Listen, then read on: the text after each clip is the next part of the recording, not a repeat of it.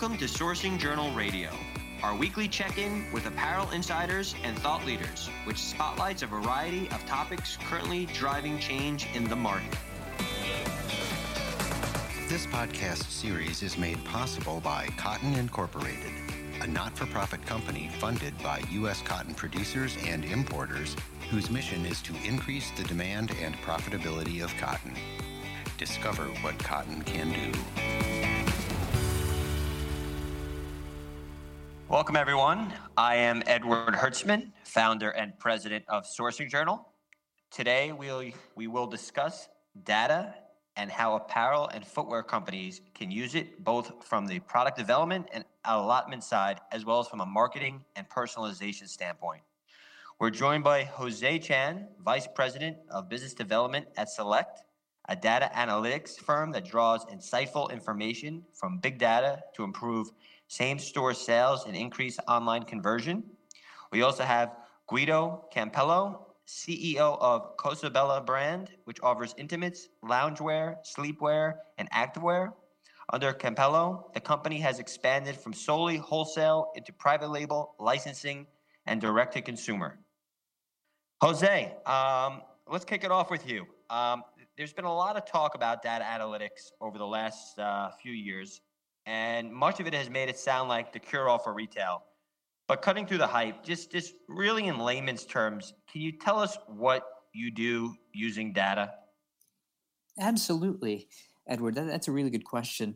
So what we're doing is we're optimizing inventory across the supply chain for retailers, both in-store and online. And what we're really doing is answering four key questions that they have. The first one is what to buy. The second one is how much to buy. The third one is where to put the product once it's purchased. And lastly, if ordering online, should an order be fulfilled from a store or a DC? And if so, which one? And so we're using, one last point is data that customers already have. We're using their own data. And it's need not be, so you're probably asking yourself, okay, Jose, what kind of data? Well, it's their own inventory, it's their own product attribute, and it's their own, let's say, transactional data that we use as a basis, and everything else is icing on the cake. One other thing is online data is also very helpful. So Guido, if I wanted to give you a chance to answer that same question. What does data mean for you and your company? Data means many things for a small family-owned company. One, it means that we can learn a lot in a very efficient manner about how to react in a cost-efficient way to improve our collections, improve our production capacity, improve which retailers we would prefer to work with based on all product segments and pricing and margin and so forth. But it also presents, sometimes what seems to be an insurmountable mountain, because you can have, what we like to call analysis paralysis. And that is, there's so much good or interesting data there that sometimes you hesitate to take those decisions that in the fashion industry, you need to take fairly quickly. And the beautiful thing about fashion and trend is a lot of it relies on your five senses or even your six senses and a lot of instinct.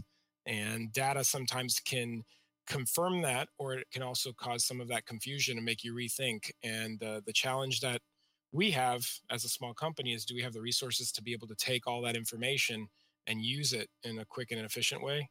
And do we have, do we give enough time for our team to be able to do that and then react creatively and accomplish what they need to? So I think you just brought up a very interesting point. And Jose, I want to kind of ask you this. One of the things I constantly hear is that apparel and footwear brands are hiring companies like Select, like yours, but they haven't figured out how to successfully execute on the insights they get from the data. Are you finding this to be true? Are there areas that are particularly difficult for companies to execute on? That's a really good question. So really, it becomes difficult if we're not addressing a concrete problem. So I think part of it is that it's not just, look, it's plug and play, let's see what works, but it's actually first, before even getting any technology involved, it's like, okay, what is my particular problem or set of problems? And then pick one of those problems and address the problem. Then the next piece becomes not only addressing that problem once it's defined very concretely, it's then surgically looking for some sort of technology, and it need not always be technology, but let's say it is, for argument's sake, technology that might solve this particular problem.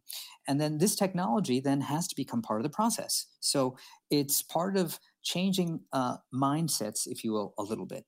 In addition, it's important to start small, right? So it's a small test in order to make sure that the concrete problem is being addressed. And once the small step is taken, the next piece is to iterate. Okay, so it may be successful. Great. If it is, expand it a little bit.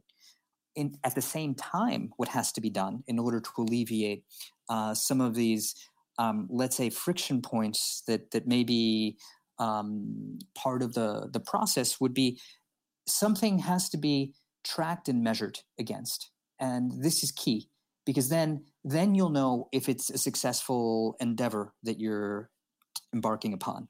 And then also, as part of this process, I would say the last point to consider is that companies also have to have support, both across the organization and top down. So executive support and tactical support in order to make this, something. So when I think of data analytics, I look at it as potentially solving two problems, or helping to solve two problems. One would be the front end of the business, which is marketing, helping to improve conversions at a point of sale, and then a product development standpoint, helping buyers, the sourcing departments, the product development departments make more informed purchasing decisions on the back end.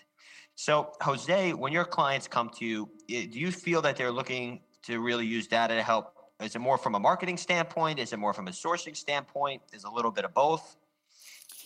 Really good question. On our end, it's more the latter. So you mentioned the front end. It's not that. We're helping more on the product development, but more specifically, we're working in the merchandising, planning, and allocation process, right? For the what to buy, how much to buy, where to put it. That's part of the merchandising, planning, and allocation process, which actually feeds back to the planning of a collection. So the collection's already being purchased. So it's really the head of planning that would use something like this. On the fulfillment component, which is if you're buying online, where do you fulfill from? What we're really talking about is heads of e-com supply chain that are looking for ways to optimize their inventory more specifically. So, Jose, can you walk me through this for a second? What I'm trying to understand is how can a company, better improve their inventory position or improve speed to market using data? So what type of information are you getting or your customers getting from using your software? It's a really good question. So what we're really doing is predicting future demand. So we start at the beginning of the planning process. So head of planning, along with the buying team, will look at what should be purchased. So one of the solutions that we have where we start would be planning. If you're looking more concretely, let's say we're planning fall-winter 2020, you'd probably look at fall-winter 2019 data in order to predict fall-winter 2020, along with some spring-summer data. There's some sprinkling, right? So it's backwards-looking information. Where we're coming into the process is we're taking a customer's own data and we're helping them through our solutions predict the future demand of what their buy should look like. We're not telling them specifically, look, if fuchsia is the color of the season, we're not really, and it's not in your data, and that just happens to be on the runway, we can't predict that. But what we believe is that there are elements of what's happening already in your data. There are trends that could be found in your data. And so we take the approach that we're using your data coupled with human intuition, which is the buying team, in order to make an informed decision of the future. We find this to be the most, let's say, powerful predictor of the future for a buying team. And that's in the planning process, for example. Guido, you guys use an AI tool called Albert. Is that correct? Yes, we do. And can you just explain to me what Albert is and how you guys utilize that? So Albert was is a tool that we utilized for about 11 months straight. And what it allowed us to do was have a 24/7 engaged AI individual, right? This person named Albert, who would be able to support all of our ad spend. And that was across Google AdWords, Facebook. And it allowed us to take advantage of great and efficient ad spend based on, the off hours that you couldn't have an agency or a true, let's say a real person work consistently. And also it was always looking for and learning the kind of words or search terms that we could take advantage of where there was probably decent traffic and people weren't able to convert and find the results they were looking for. And what that gave us was one, a significant return in traffic to our site, some great growth in our revenue, but ultimately it also opened up, some of the niches that we needed to go after and help us grow. And we do have some product segments that grew out of that. So you're really using data here for more of a front end to help on the conversions on the marketing end. Is that correct? Yeah. Albert was giving us that, and what it ended up doing was giving us a deep dive. I'm convinced that with the right machine learning technology, it'll really allow you to go all the way through the organization. And we saw some of the small effects. I do have my skepticism on what is machine learning and what is more maybe mathematical and algorithmic approach. But we definitely take that data and see it affect the final consumer in product that we're creating because of that data. Now, I've heard people say that they're able to scrape, the Googles and the Instagrams and the Pinterests of the world. And let's say, a denim jackets are trending right now, and that may, they'll turn that data over to their marketing department and they'll say, hey, on a CPC basis or, increase your spend to try to, promote more of our denim product to improve conversions. Is that kind of what Albert allowed you guys to do? It allowed us to do that, and it allowed us to see what words, ideas, or trends were actually community driven. Where was there an interaction or a reaction based on commentary on the ads or based on the storytelling we were doing? And that allowed us to grow or shrink specific product. It allowed us to see if product would work or not, and fairly quickly and efficiently with much less, let's say, cost invested. Before, the traditional way was to do maybe print campaigns or co-op campaigns with retailers, and it would take you months to see whether or not a product would still have lift. Instead, now you could literally do it overnight as you invent a product. So do you have tangible numbers that you could say that you've seen your brand's engagement and consumer acquisition increase before and after? We do share in instances some of the numbers that we're seeing, and those are numbers that as a company we have provided to be able to show that there is success rate. I would say that the numbers can always be interpreted in different senses, but I think the coolest thing to really see is the product that's come out of it and the product that we weren't necessarily delivering before and how it's changed our company and the interactions that we're having with customers. That really gives a lot of feeling and sense on the emotion that data can bring. And that interaction is significant because it's even longer lasting than, let's say, just a season of performance. It's really a relationship you're building for a brand. You think that also really helped you guys evolve from just a wholesale based business more to a direct to consumer company? To convince a family and to convince an Italian family Garmento company to change its mentality on the things that are important takes quite a lot. And obviously data and numbers help, but it's the emotion, it's the romance that really can change a company internally. And when you can see that customer interaction, obviously the number helps drive you into the direction, but it allows you to really evolve that. you can convince the whole organization to change. And we've gone from being, again, a 36-year-old Garmento manufacturer to now being, on the fringe of like being as sexy as a startup, right? In terms of our mentality and the way we go after new projects and technology.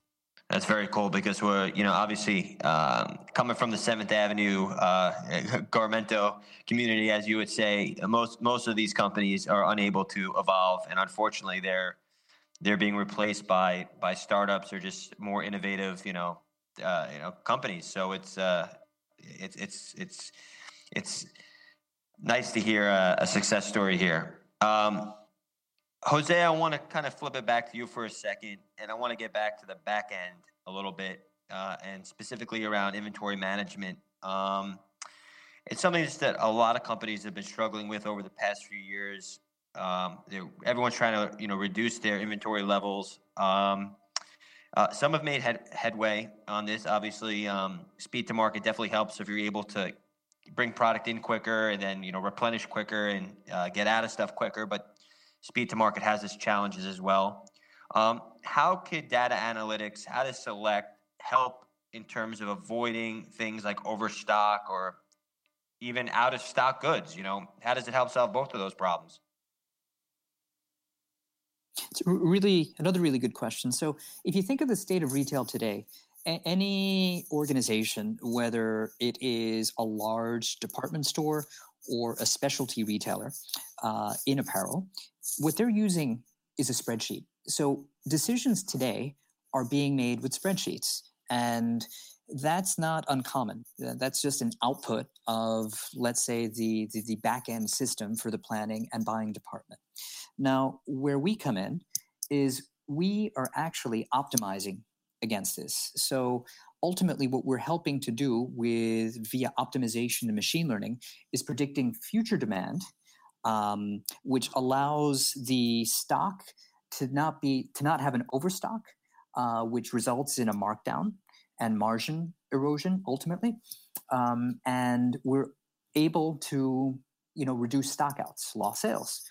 So what we're really doing is using and leveraging technology in order to create a future scenario of demand so that it is pretty much addressing what we all know in retail, having the right product at the right place at the right time when a customer's there to purchase it. Because currently what's happening is, and I spent 23 years on the retail side in planning and buying capacities.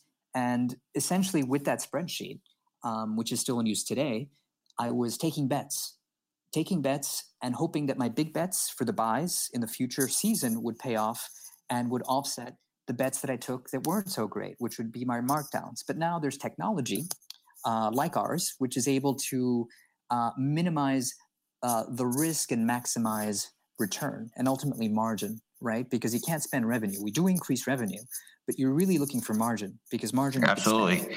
Now, for Cosabella, have you guys started using data to help on your sourcing and product development decisions, or with your product development decisions? Yeah, absolutely. I mean, it's what we've built. We didn't have a merchandising planning team that was data driven until maybe about, I'd say, established 4 or 5 years ago.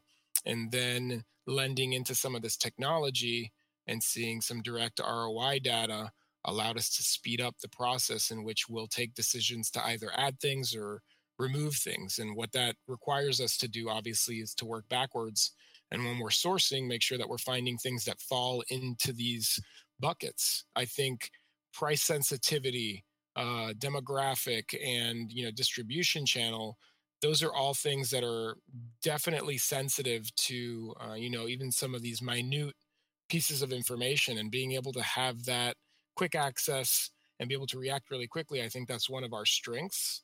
The way that we produce, because we produce in Italy and we produce down from the fiber, allows us to really make adjustments from the first step of design and production. So to say that our merchandise and planning team doesn't have a hand in the creativity of our design department would be very wrong. And to say that data doesn't have an immediate effect on the specific cuts, specific sizes, specific colors that we're choosing would be wrong as well. I think it's really all tied together. And instinct, again, in fashion is always very important, but making the right decisions, data definitely has helped drive us there. So, I just came back from Shop Talk, and it was a very overwhelming experience. 8,400 people, thousands of companies pitching, their technology as the saving grace to this, rapidly evolving retail and apparel space. But, Jose, you brought this up before, that it's kind of this balance between data and a human touch. I know a lot of companies are investing heavily in data scientists. Do you think the key here is for everyone to go out and hire a bunch of PhDs and mathematicians, or do you still think the merchant is alive and is required in this business, or do you think companies that the Birchboxes and the Stitch Fixes and that are really priding themselves on algorithm-driven purchasing and saying that they know their customer better than everyone else because of their ability to not only gain data but synthesize it and analyze it and make purchases off of it? What do you guys kind of think? And I don't think there's a right or wrong answer. It's too early in just this new economy to figure it out. But what's your sense on that? Do you think everyone should go out and just hire a bunch of PhDs to fix their problems? It really depends, right? I mean, it's a really good question. You're right, and there was a lot of tracks at Shop Talk, a lot of good tracks. Part of it is understanding what kind of company you are, right? So if you're a digitally native company, much like let's say Warby Parker, or let's say an Everlane, or a company that started online but has has moved in store, it's a little bit easier to start with hiring maybe some data scientists, right? Internally. On the other hand, if you're a legacy retailer or a digital immigrant, which is another term for legacy retailers, people that are trying to infuse technology but hasn't been there with them from the beginning, like a Macy's, not that they don't have the technology, but that's an example of a digital immigrant that's been around for over 100 years. It's a different story. So I guess the answer really, Edward, is it depends, right? If you're big enough and you have the wherewithal as a large retailer, doesn't matter what type, like a Walmart, for example, or perhaps a Macy's, in some instances, it may make sense to hire an internal team to help you. But at the same time, that's not going to be the end-all be-all, because there are plenty of great technologies out there. On the other hand, if you were to look at other models, you just begin that way. You just are. Like you mentioned, Stitch Fix, Birchbox, these companies were born within the last 10 years or less. And they were able to kind of capture the trend and start from scratch. So it's kind of like saying, I exist for 100 years, or let's say even 50 years, but I have to adapt. That's one way. So it might work to outsource in some instances, not all. But really the answer that I'm trying to get at, to distill it in its most raw form, is it depends on what stage you are in a company. And there really, to your point, isn't really a right or wrong answer. The only right or wrong answer is what is right for you at your stage as a retailer. Do you think is there a retailer or brand out there that you would say would not benefit from using Select right now? I know that's a difficult question to answer. Obviously, you could be, but No, I'd like to say that. Look, our view is that inventory is probably your biggest asset on the balance sheet. And in retail, we're in the business of inventory, right? We're always purchasing. So in terms of being able to answer one of the 4 questions, which directly tie back to our 4 solutions, I think that there's room for improvement or optimizing, which is what we're doing, the inventory. So I think that I'm not going to say all, everyone has different ideas, and I'm not going to tell people what they should believe, but I think there's always room for improvement. So there is room at least to investigate what we're doing in our space, which is really optimizing the inventory. Guido, what do you think? I mean, what's your advice to companies out there looking to embrace data analytics?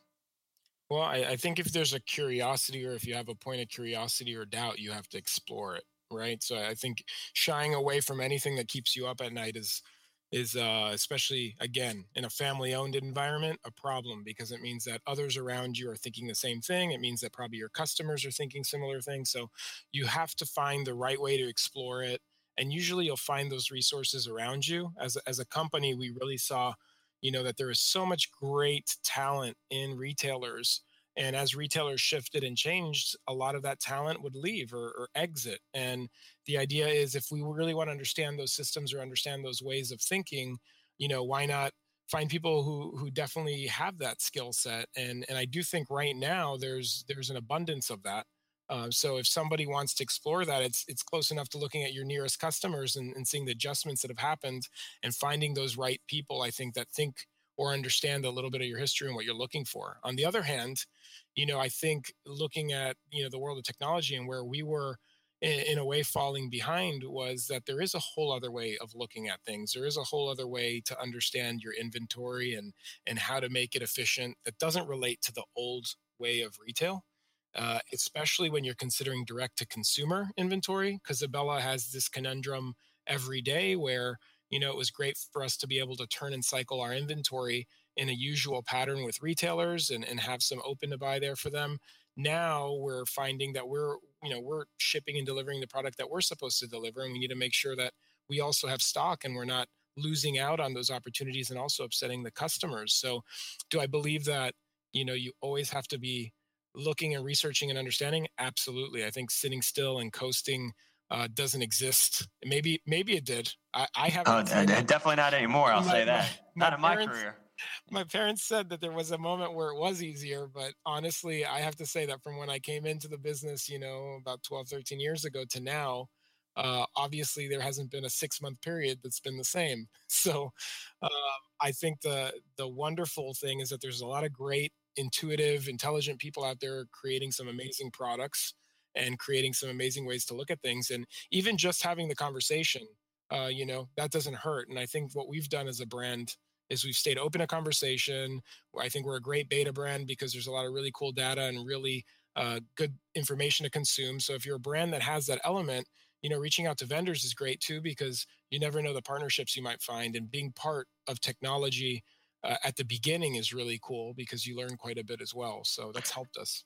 Well, in addition to just being a smarter merchant and purchasing more efficiently and marketing more efficiently, did you realize that there's maybe new product categories or new SKUs that you should be offering that maybe you weren't offering before, if it wasn't for Albert or maybe some of this data that you have had access to now? 100%. And I will tell you, we actually, one of the categories we have right now, which is a beautiful gem, and I don't necessarily want to blurt out the secret, but we found it because of an error that Albert actually made. We actually noticed that there was a little blip in the success rate, and we questioned where did that come from.